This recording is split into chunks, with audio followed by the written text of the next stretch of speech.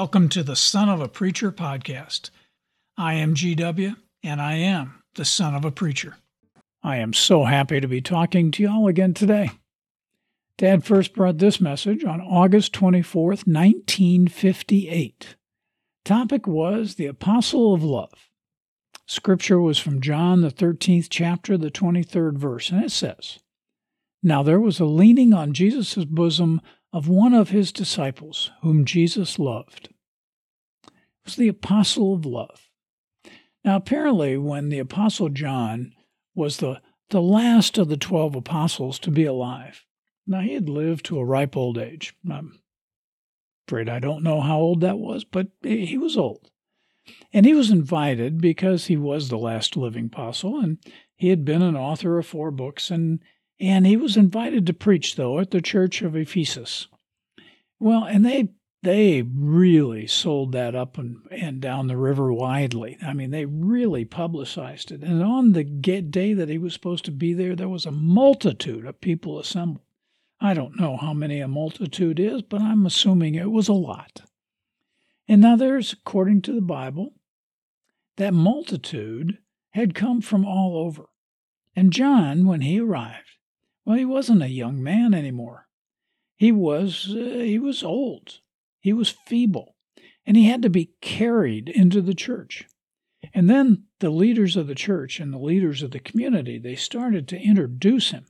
And as you want to do when you're introducing a person who's lived a life that's a remarkable life, and he's on the downside of the life now, but he's been honored, and people want to take the time to honor him, and so they really introduced him, and they talked long speeches to say what a wonderful life that he had, and it made a big to-do over him. And then it was time for John to speak, and he had to be lifted to his feet. And you can just imagine the hush that came over the congregation. I mean, everyone strained to hear every word. And there weren't any microphones. There wasn't any electricity. There wasn't anything to magnify the sound. So the old man said as strongly as he could, he said, "Little children, love one another, love one another, love one another." And then John sat down. So all these people who came and who had spent money, had spent time, and they had to make time in their schedules. And now, you don't think about people in those days having schedules, but they did. They had families, they had jobs, they had things that they were doing, they had ways that they were working to make a living. So they had taken a time away from that to come and to hear these words, and they got 11 words. 11 words. That's even fewer than the Gettysburg Address. Little children, love one another, love one another, love one another. Now, some of the people, I'm sure, walked out of there saying, "Oh my gosh, that was sad. The guy's losing it. I mean, why does he still try to preach?"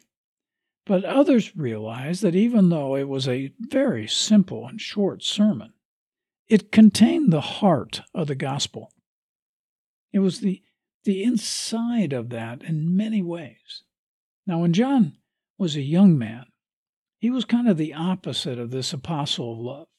He was a strong man. I mean, he was a man of action.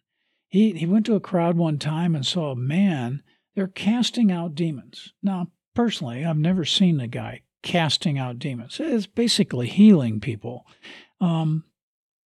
And I've just never seen a person be able to lay on hands and heal anyone. But I'm not sure exactly what he was doing, but he was doing it. He was doing it in the name of Jesus. When John came up, though, he found out that he was not one of Jesus' followers, that he was using Jesus' name, and that got John upset. So he got stern with the man and ordered him to cease. So, well, he went back and he told Jesus. And Jesus said, "Well, you're not right."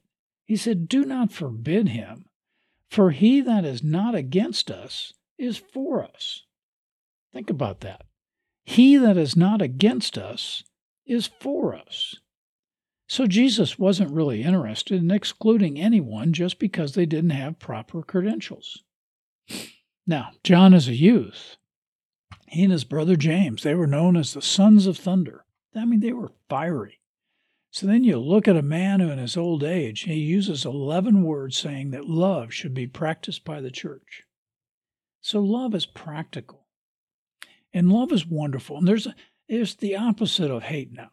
Now, hate, who does hate harm? I mean, I suppose if you're a leader of a nation and you hate a group of people or somebody, then your hate might harm them. But for the most part, as long as a person stays out of jail and doesn't commit any crimes and you don't do anything personal against somebody, being consumed by hate is really worse on us than it is on the person that you hate. It just takes up too much time and effort. It's too hard. They can even drive out the love that we have in our own lives. So Christ came because of love. He wanted people to have love, not hate. For God so loved the world that he gave his only begotten Son. Now we need to understand the truth behind this now. Some would have us think that because he hated evil, that's why God sent Christ to the earth. And that's really not true.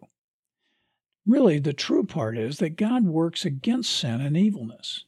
And he does it in the world because of the harm that it will do to you if you live in sin and evilness. He does it because he loves us. So remember those 11 words. Remember, Apostle John was an old man, and he struggled to his feet, and he forcefully as he could as an old man, saying, "Little children, love one another, love one another, love one another." May the Lord bless you, keep you in peace.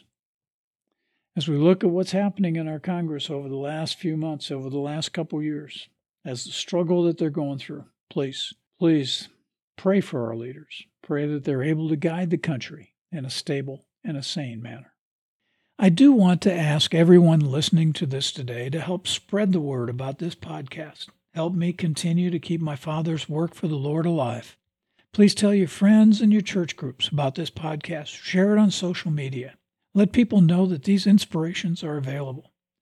There's a new book available on Amazon titled Throwing Ink. It was a compilation of inspiration based on Dad's work. It was written by me, G.W. Stark.